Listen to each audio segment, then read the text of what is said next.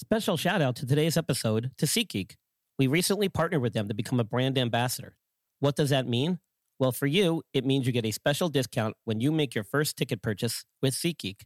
With my code InjuredListPod, you will get $20 off your first purchase with SeatGeek. SeatGeek is a ticket purchasing app that takes all the confusion out of buying tickets to your favorite sports, concert events, and more. They score each ticket on a scale of 1 to 10 to help you know if you're getting a good deal. Green is good, red is bad. My followers get $20 off their first ticket purchase using my code InjuredListPod. Click on the link in the show notes and browse for your favorite events. Your next big night ever is waiting, and they have the tickets. Mary redeemed a $50,000 cash prize playing Chumba Casino this year. I was only playing for fun, so winning this was a dream come true. Chumba Casino is America's #1 social casino experience. It's serious fun. With over 80 casino-style games to choose from, you too could win life-changing amounts of cash. Be like Mary. Log on to ChumbaCasino.com and give them a whirl. That's ChumbaCasino.com. No purchase necessary. Void where prohibited by law. 18 plus. Terms and conditions apply. See website for details. The voice in the preceding commercial was not the actual voice of a winner. Welcome to the Injured List podcast, your source for all sports injury topics. For the weekend warrior to the sports fantasy guru, we keep you in the action and out of the injured list. Ladies and gentlemen, please welcome the host of the Injured List podcast, Brian Scott. Sweet. That's my new intro, people. I hope you enjoy it. Special thanks to Colin Cosell, New York Mets City Field announcer. Putting that together for me. That was awesome. Thanks so much. Now, before we get into my episode 6 pre-draft NFL special, couple of announcements to make. Number one, this podcast is being recorded and brought to you unedited from start to finish with as little interruption as possible, just for the occasional segue into a new topic or whatnot. But before we get into all this NFL stuff, I want to get something off my chest. If you haven't been watching the Last Dance documentary regarding the Chicago Bulls and Michael Jordan, I think you should. Especially if you're one of the younger people in today's NBA fandom who is unsure as to who the GOAT truly is. This will solidify and hopefully put an end to that argument once and for all. Jordan is like no any other player before or since. He is my favorite player of all time, even though I'm a Knicks fan and he used to kill the Knicks. You had to tip your hat to him every time he came to Madison Square Garden. And for me, this documentary just hammers home what I already knew about how great a player he was and how driven he was, and that's why he succeeded at such a high level. I don't think you see that in the NBA today. Just saying. All right, well, let's keep going. Now, the purpose of today's podcast is to actually focus in on some of the players that are basically being heavily touted as some high prospects coming into this year's NFL draft. But I'm going to explore some of the injuries that they're coming off of or that they have dealt with in the past and see how that may impact their draft selection and possibly their future in the NFL. So before I get into it, I just want to talk about some interesting facts regarding the NFL Combine, which is the big event that leads up and precedes the NFL Draft. Now, initially, the Combine was known as the National Invitational Camp, and it was started in 1982. And then after a few stints in New Orleans in 84, Arizona in 85, the camp was finally moved for to permanent home in Indianapolis, where it's been since 1987. There have been some different modifications along the way. At one point, there was more than one camp, and then they conglomerated and got them, or consolidated and got them all together. But the art of evaluating players has evolved. And in the Combine, they've included all of these extra physical feats, if you will, where they basically have players running the 40-yard dash and doing vertical jump tests and bench press tests and all this fun, exciting stuff for you to kind of evaluate how they potentially may be in their professional careers. However, what is not well known nowadays is that the sole purpose, or the primary purpose, I should say, of the combine back then, which is still a component and the main focus of it today, is to allow the NFL teams and organizations to ascertain as much medical information on players by doing medical examinations and reviewing their medical histories. That is truly the big component still today of the NFL Combine. And this is all leading up to the draft. So if you think that the 40-yard dash times and the bench press times and the vertical jump tests play a huge factor in where these guys get drafted, think again. It's actually the medical component and the orthopedic screening that take place during the combine. All that other stuff, they know how they're going to do because they can see them on tape. They can watch them each week as they perform in game situations. Why do you need a guy standing, jumping up to touch a little stick to tell you how great he's going to be? That's just extra icing on the cake, if you will. It's really for the fans. It's just to put out a show there for you. So you'll tune in, subscribe to these NFL networks, pay all those dues, and watch the combine unfold before your eyes and think that maybe you'll get some extra information for your fantasy team. But the reality is the main objective of the combine leading up to the draft is to get as much medical information on these players as they can. And this literally starts right when they get off the plane in Indianapolis. They're basically shuttled to medical evaluations, usually by an internist, and then an orthopedic evaluation by some type of orthopedic surgeon. So every player sees at least one internal medicine specialist or internist and one orthopedist. They then receive a grade based on those evaluations. Now, during those evaluations, they also review previous medical reports, imaging tests and studies. They review any blood work that's been done, whatever basically the athlete brings with them as compiled by their athletic trainers at their colleges. Whatever they can basically fit into their briefcase, they bring with them, and the medical team basically reviews all of that. If they see a need to do any further testing, like blood work, EKGs, stress tests, etc., they will then perform those tests while they're in Indy. If there's any need for them to see another specialist, cardiologist, another internist, foot ankle specialist, shoulder specialist, neurologist, you name it, all of that is at their disposal while they're in Indy. It's essentially the most comprehensive medical/orthopedic evaluation that you could probably get anywhere in the world at any one time. Most of us in society will never have a medical evaluation to this degree as these guys get at the combine. Now, after each player receives a grade, those grades are then compiled into reports, and those reports are sent to all 32 NFL teams.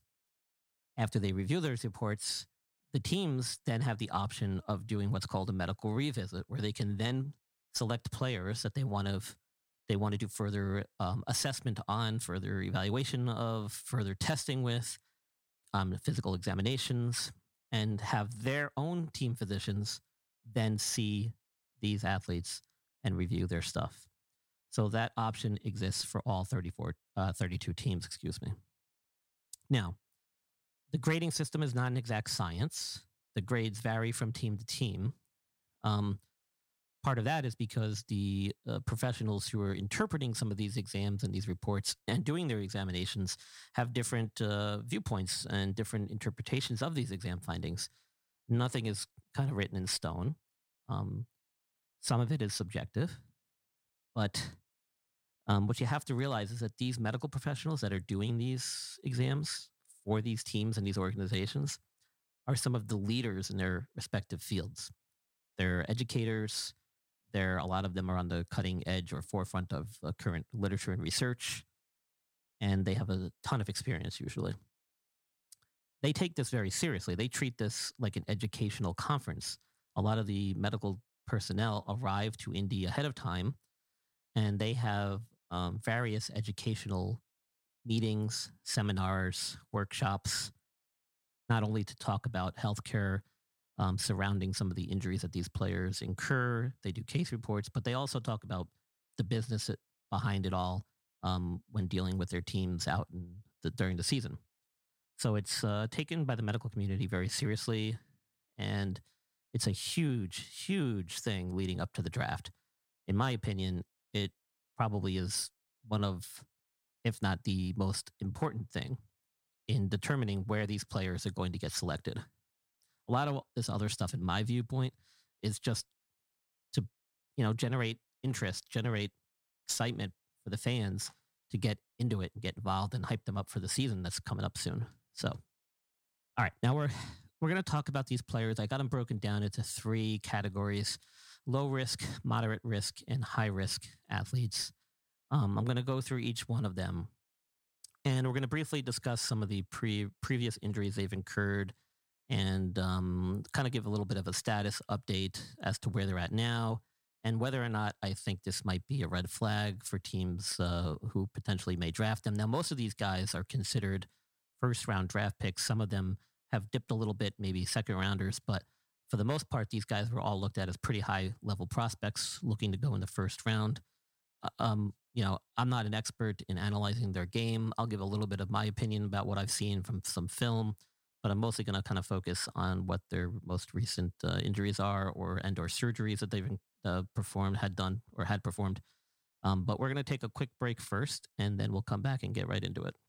You're listening to the Injured List Podcast with your host, Brian Scott, your go-to resource for all sport injury-related topics. For show notes and other resources, visit theinjuredlist.com. Now, back to the show. Here we go. We're going to get into it now.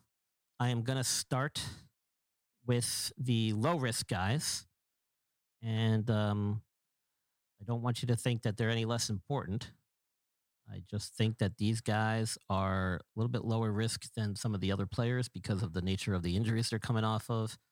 And let's get into it. All right. So, first player, Troy Dye. He's a linebacker from Oregon. He has... Sorry about that. See, this is what happens when you're live. He played half the season with a cast on his hand after he suffered a broken thumb. And if you watched a videotape of this dude with this monster cast on his hand, it didn't seem to slow him down not one bit. He was making interceptions, tackling guys in the open field, sacking the quarterback, deflecting passes, you name it, dude did it with basically one hand. So that didn't seem to slow him down. But what did slow him down was the fact that he sustained a meniscus tear in his knee that caused him to miss the postseason and caused him to miss some post-season workouts. I believe he participated in the combine. Couldn't find out if he actually did or not, but I don't think this is going to hamper him too much. Meniscus surgeries are usually pretty quick, clean up the knee kind of thing, and usually back on your feet pretty quick. Shouldn't really cause any long-term issues. And the thumb, I mean, if you can get through a season with a cast on your thumb, I think once he gets that off, he should be just fine. All right, moving right along. Next up is wide receiver out of Arizona State, Brandon Ayuk. So he's a possible first-round pick. Apparently, he underwent a core muscle surgery back on April 7th after he had aggravated an already existing injury, which he had been dealing with for several months. Now, despite this injury, apparently he ran like a 4.5 40 at the combine, which is pretty impressive. Core muscle surgery, core muscle injury is a very vague description. And there's a couple of players that have this kind of tag going into the combine. So my best guesstimate is that he probably had some type of sports hernia. Those are usually not too debilitating for most guys. And it's usually a pretty quick fix, and the outcomes are usually very good. It's basically where your abdominal muscles kind of attach down into the pelvic region. There's usually some type of defect in the muscle there, and that usually gets repaired with some type of mesh. They do it laparoscopically now through a couple of small incisions, so the recovery time's pretty quick, and most guys don't have any long-term effects, and their outcomes are pretty good. So if that's what he had, I'm sure he'll be fine. Next up, Zach Moss. He's a running back out of Utah. He's 2 years out from a surgically repaired knee that he had injured in practice back in 2018. Now, the reason I put him in here was because he had anytime you hear that, surgically reconstructed knee, that's concerning. But he had a huge bounce back senior season in 2019, rushing for 15 touchdowns and 1,800 all-purpose yards from scrimmage. Rumors have him going in the first round to the Chiefs. In my book, if there was ever a true test of someone's recovery after a surgically reconstructed knee, going an entire season and being productive on the football field would be it. So unless he's got some type of anomaly that allowed him to play extremely well with a bum knee, then it appears that he's back 100%, and I don't think this is going to slow him down any bit. He seems to have a pretty high reward upside, so I think he's got a pretty low risk since he got through the season remarkably well. All right, next up, Laviska Shenault Jr., wide receiver out of Colorado. Apparently, he's had some numerous injuries throughout his career. The most recent was an injury that occurred during the combine while he was running the 40, and he still ran a 4.5. Again, he was one of these guys that was tagged with a core muscle injury, and apparently MRI showed some inflammation around his pubic bone and this muscle injury, and that to me usually indicates some type of sports hernia, but it may also indicate that he had some type of groin injury. Apparently had surgery and he's going to be sidelined 4 to 6 weeks. Again, I'm unsure of the exact nature of the injury, but 4 to 6 weeks is not a tremendous amount of time, and if you're able to run a 4.5 with that injury, then I think he'll be just fine coming out. If that causes his stock to drop, though, somebody could get lucky and pick this guy up at a steal. So we'll see. The dude's a pretty physical receiver. I watched some video on him. Tough to bring down after the catch. He's got good hands and deceptive speed. All right, where are we? Ashton Davis is next up. He's a safety out of California. Excuse me, I had to take a sip there. Gee. He was a pretty accomplished track and field athlete with natural athletic ability when he came to California, and apparently came out for the football team, and he's been a stud ever since. Now, apparently he had some type of groin injury that required surgery and had to miss the bowl game and the Senior Bowl. According to all reports, he should be healthy and good to go come training camp. Again, not sure the exact nature of this injury. My guess is that if it was a groin, it could be either a hip flexor or an adductor strain. Adductor is kind of similar to what the other guys that we mentioned may have had, where you have some type of core muscle injury, or you have some type of inflammation around the pubic bone. Now, sometimes in these track people or these football players, you can see an avulsion off of the muscles of the hip flexors where they attach on the pelvis, and sometimes that needs to be surgically fixed. Regardless, it's usually a pretty straightforward procedure with a pretty good recovery, so I don't think this is going to hamper him too much. He'll probably go as projected, which is pretty high first round. Next up is a wide receiver out of South Carolina, Bryan Edwards. He's the all-time leader in receptions and yards for the Gamecocks. Now, he had a fractured fifth metatarsal in his foot back in February, was unable to participate in a combine, but reports say that he's recently been walking out of his boot, and come the combine, I'm sure he was underwent a thorough medical with a lot of reviewing of his previous records. So we'll have to see where he is come training camp time. But I don't know if this is really going to make his stock fall too much. If he's out of his boot, that's encouraging because that means that the fifth metatarsal fracture was probably not a significant one. A lot of times they aren't, and they heal just fine, but there are a certain select type of metatarsal fractures, also known as Jones fractures, which can sometimes have a higher risk of not healing. My guess is that he does not have that because he's out of his boot. If he had that, he would not be in his boot, or he would have had surgery already. So I don't think this is going to hamper him too much. All right, we're going to take another quick break, and then we'll be right back. We're going to get into the more moderate risk players in just a second here.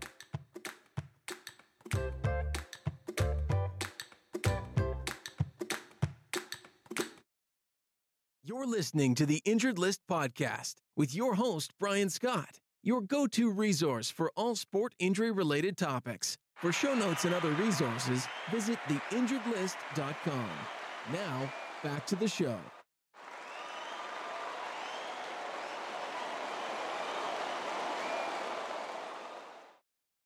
All right. So thank you. Well, so I just want to remind you guys that every Tuesday on Facebook Live, a good friend of mine, Abe Delgado, hosts the Devil's Advocate Sports Talk Show, which is a very fan-friendly, fan-oriented talk show where various topics surrounding today's sports are discussed and fan participation is highly encouraged. So please check it out. Abe has me on there regularly. I usually do a little segment with him and we talk about various topics. I try to interject my sports medicine background and my injury knowledge into his show. And Mary redeemed a $50,000 cash prize playing Chumba Casino this year. I was only playing for fun, so winning this was a dream come true. Chumba Casino is America's #1 social casino experience. It's serious fun. With over 80 casino-style games to choose from, you too could win life-changing amounts of cash. Be like Mary. Log on to ChumbaCasino.com and give them a whirl. That's ChumbaCasino.com. No purchase necessary. Void where prohibited by law. 18+. Terms and conditions apply. See website for details. The voice in the preceding commercial was not the actual voice of a winner. Shopify presents cool sheets from AHA to lying awake while you bake isn't cool. I suffered from the wrong kind of hot in bed, heat-induced insomnia. That was my aha moment. Bed sheets that keep you cool. Then I thought, how do I even sell bed sheets? That's when I had the idea that made it all possible, signing up on Shopify. With the help of Shopify's intuitive online store creator, I started selling sustainable bamboo sheets that keep cool year-round. And my cool idea became a reality. Hot sleepers around the world rejoice. Shopify makes it simple to keep your cool while starting and growing your business. Start selling with Shopify today and join the commerce platform powering millions of businesses worldwide. From AHA to anything is possible. This is Possibility, powered by Shopify. Start selling online today. Sign up for a free trial at shopify.com/free22. Shopify.com/free22. you know, we just try to keep it very fan-friendly, fan-oriented, and we talk about a lot of various topics. He usually has a lot of other guests on, so I encourage you guys to tune in. That's every Tuesday, 8 p.m., Facebook Live. Check out his Facebook page. It's the Devil's Advocate Sports Talk Show Live. So I hope you'll come join us for that. All right. Without further ado, let's move down into the moderate risk athletes. Now, before we get into this one, some of you might be surprised, but I actually have Tua Tagovailoa in this one. And if you haven't already listened, I have a podcast, episode 4, which basically discusses his entire injury and the nature of his injury and all the stuff surrounding it. So if you want to hear a more thorough explanation of what's going on with him, if you haven't heard enough already, tune into episode 4 of my podcasts. I want to release this little video clip, though, that I heard recently and just kind of put my final stamp on my remarks about Tua. All right, let's move to Tua Tagovailoa. There's only one question about Tua in my mind: his health. Everybody loves the kid. There's reason to love the kid. He's a phenomenal player. We were talking to Warren Moon in a commercial break. Warren Moon loves him, but the injuries. Joel, I think the injuries are a red flag that teams shouldn't ignore. What say you? Well, it's not just the injuries, but I'll go a step further, actually. And Jace, think about it. All the injuries, at least the significant ones, were born out of the same problem. And that problem is actually in his own mind. Let me explain. I love Tua's game, but he thinks he's more elusive than he is. And because of that, he doesn't avoid completely. So when he's trying to get away from the defense and run away and create, by the way, what happens is he gets caught. And he gets makes no sense. Wrapped up from behind, and his ankles get caught under defenders. Sorry, and I'm getting fired up just listening to it. In the same exact style of vein. So when he thinks he is more elusive than he is, and that's how all 3 of his major injuries and surgeries happen. There's a problem with his lack of adjustment in his game. He cannot play like that moving forward. If he plays more like Drew Brees in the NFL, I think he can have a long career. But if he thinks he's Russell Wilson, then we're going to see these injuries pop up again. Remember, 2 tightrope surgeries in his ankle and a fractured hip with that major surgery on that hip. Love his game, love his decision-making and his accuracy, but he has to change the fact that he thinks he's more elusive than he actually is. First things first. To say that a player needs to change his style of play in order to prevent injury is the most absurd thing I've ever heard. to basically change his style of play, which is the thing that got him to this level in the first place and has put him on the map and put him as a potentially top 10 draft pick in the first place, is unbelievable to me that somebody would actually tell him to do that. Number one. Number two, to suggest that he basically brings his own injuries upon himself is insane as well. I don't even know where to begin to compare that to. Things happen for a lot of reasons. Some of it's luck. Some of it is physiology. Some of it is physics. Some of it is, just being unlucky. But to suggest that he brings this upon himself because of the style of play, that he should tweak his style of play to be more like Drew Brees is just unbelievable. Now, another thing I want to address is he did not have tightrope surgery. Tightrope is not a surgery. Tightrope is a surgical device that is used to treat ankle instability. And that is likely the surgery that he had done. The tightrope surgery itself is done to help stabilize certain ligaments that surround and protect the ankle joint. I don't know what the reason why he had those done. One of them may have been elective where he chose to do it to prevent future injury. And one of them may have been done to treat a pre-existing ankle injury that he had suffered, I think, last year or 2 years ago. But if you're going to start talking about it, know what you're talking about. Tightrope is not the surgery. Tightrope is a surgical device that is used to treat ankle instability. And to be honest, the surgery itself is not very invasive. It's a pretty quick procedure, and the recovery time and the bounce back time is actually not that bad. And most players do really, really well after that surgery. I've done a ton of them myself, and with the doctors I've worked with over the years. It's an in and out thing. The recovery is very quick. Most guys are back on their feet really quick and back to sports really quick. So on that note, I'm going to stop talking about that because I've said my piece. So I have Tua in the moderate risk because, again, listen to my episode 4 and you'll understand why. I think he's just has much higher upside and he's worth taking a risk on. I can't put him in the low risk category, and I don't want to put him in the high risk category because it seems like he's doing really well with his recovery thus far. So check out my episode 4. All right, let's keep moving on. No. Let's move on. Okay. Yeah, we're done with Joel Klatt. Don't worry. All right, people. Next up is going to be Marcus Bailey. He's a linebacker out of Purdue. He is 6 months out from a knee ACL reconstruction.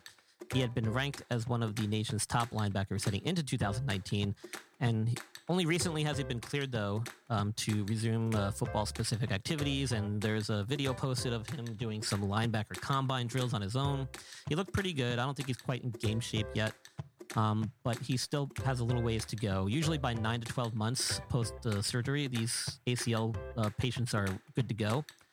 And the ACL surgeries have come a long way in the years, and the surgical repairs and reconstructions have just been enhanced by some technological advances in the instrumentation. I don't see this as being a major setback for him. He looks like he's going to be ready to go come training camp. And if you're looking for an immediate impact player, this looks like the guy to pick. The other thing is that the long-term studies with ACL injuries have shown that they're probably not as benign as we originally thought, but the short-term outcomes and stuff have been really good.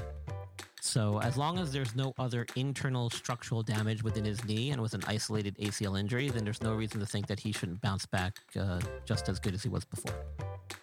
All right, next up. Julian Okwari, he's a defensive end out of Notre Dame. He suffered a season-ending fractured fibula in Week 11 against Duke. Apparently, it was a pretty nasty injury, and the cameras had to pan away during the game so that they didn't catch it, which leads me to believe that it probably wasn't just a straightforward fibula fracture. There may have been some combined ligamentous injury and possible ankle joint involvement. He had surgery January 21st, then returned to running about a month ago.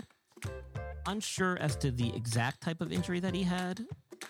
He seemed to be either tight-lipped about it or just didn't get known in the press for whatever reason. My guess is that it wasn't just straightforward, that he probably had some type of ligamentous repair. I calculated that it's probably about 8 to 10 weeks before he actually started running again. So, and that's just a guesstimate on my part. If the ankle joint itself wasn't involved, then I'm hoping that this is not a major injury. But again, with the unknown factors in there, I had to put him in the moderate risk category. I don't think his stock will drop too far, though.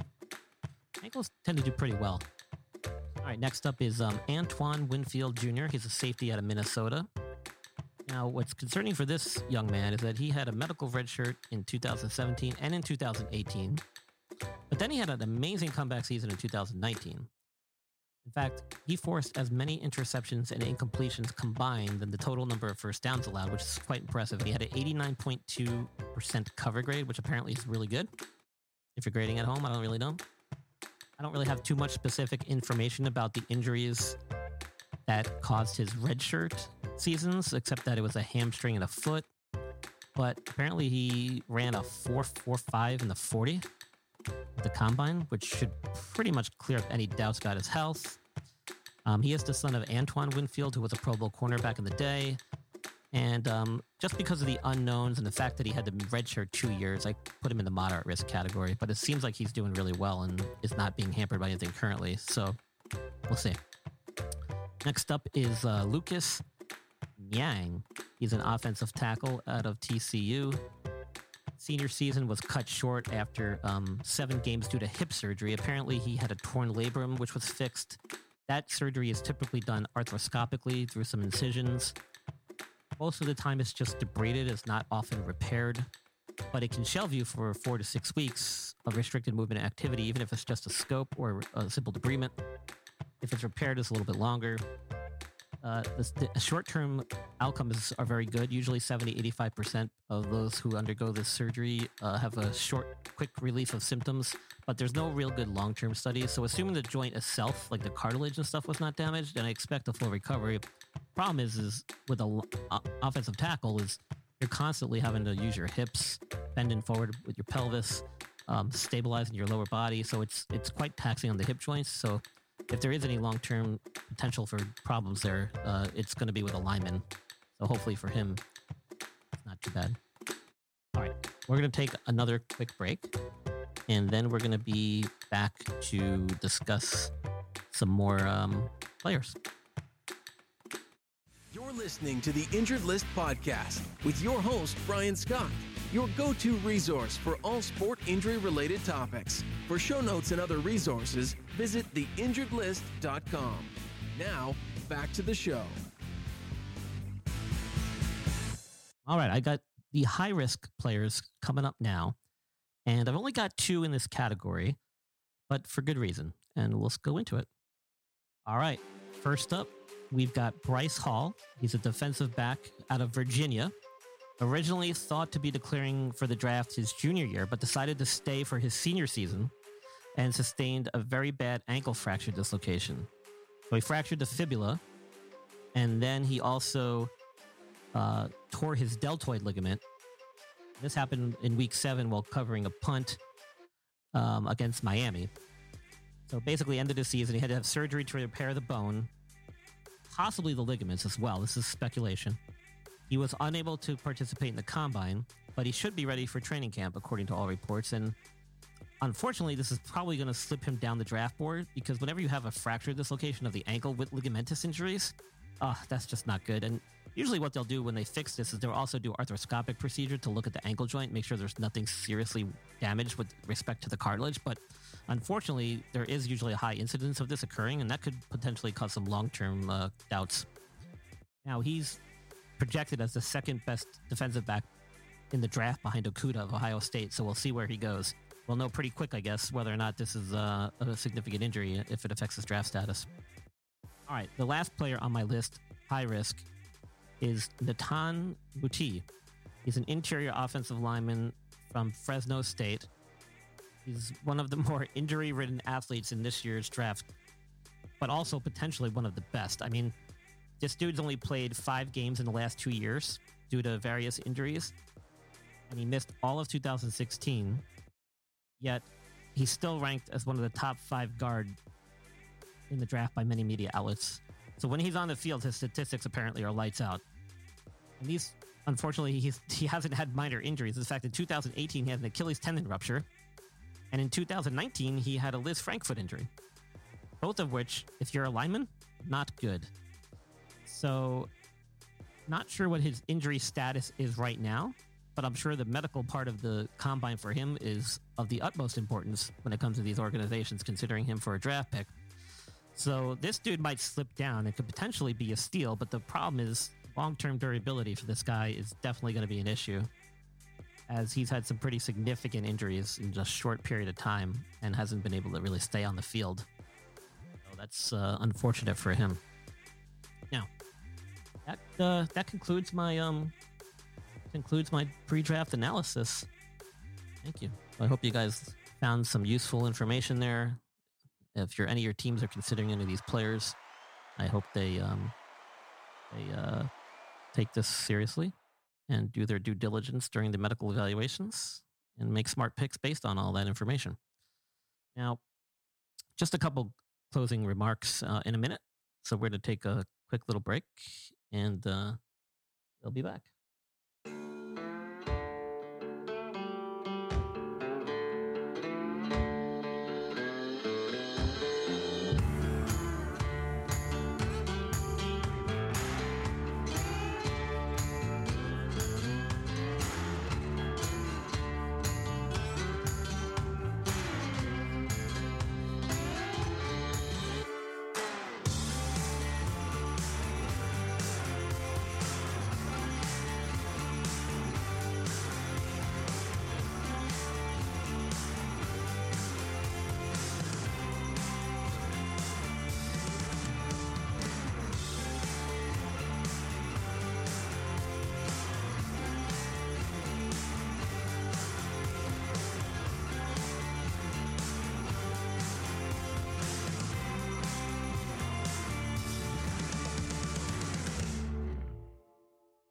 All right. Thanks for coming back, guys. Listen, I just want to do a couple of closing remarks here. The conclusion of our pre-draft special episode, I want to take a moment to remind everyone, support your local small businesses. It's a tough time for them. They're working hard, doing their best to stay afloat as we venture into some uncharted waters here with respect to this lockdown and social distancing. One of the proud sponsors of our show, of our podcast, is a small business owned by my good buddy, Sean Colas. His coffee shop is called the Percentile and Creamery. It's located at 8635 Concord Mills Boulevard in Concord, North Carolina. It's actually not too far from Charlotte Motor Speedway. If you go or you call in an order, ask for Sean, tell him that Brian from the Injured List podcast sent you, and he'll take care of you. It's a quaint little 1920s themed coffee shop right next to the Concord Mills Mall. They serve pastries, ice creams, chocolates, coffee, tea. They throw parties. They have family bingo night. They have open mic Fridays. You name it, they do it. They're working their tails off trying to continue to serve the community. So give them a ring, 980-299-6969. They're doing drive-up orders, takeout orders. Any local business near you, just get out there and support them. They can really use the help right now. A lot of them are struggling. Hopefully, a lot of them will be able to survive this, and we'll all get through it together. We're planning on doing some future episodes, not only at Sean's coffee shop, but with Sean as well. We're going to talk in a future episode about caffeine and its effects on sports performance. So please tune into some future episodes, subscribe to the podcast, and get ready for a lot of stuff coming in the future here. I've got a lot of topics planned ahead, got a lot of interviews planned, and hopefully we'll be able to get all that stuff done in the near future here. Don't forget, every Tuesday, 8 p.m. on Facebook Live, I'll be the special injury analyst on the Devil's Advocate Sports Talk show. He's got a big draft special coming out Tuesday as well. So please tune in, participate, ask questions, or just enjoy the conversation. We would like to also be doing a live broadcast of that show, hopefully in the near future as well, getting together with myself and Abe Delgado over there at Devil's Advocate. So stay tuned for that. Now, that's pretty much all I got today, guys. I hope you enjoyed it. Don't forget, this episode was brought to you uncut, unedited, from start to finish. I hope you enjoy it. Much like the NFL draft is coming Thursday, we'll see who has more hiccups. I hope it's not me. But should be interesting. Definitely a first. So, as always, stay active, stay healthy, and stay safe.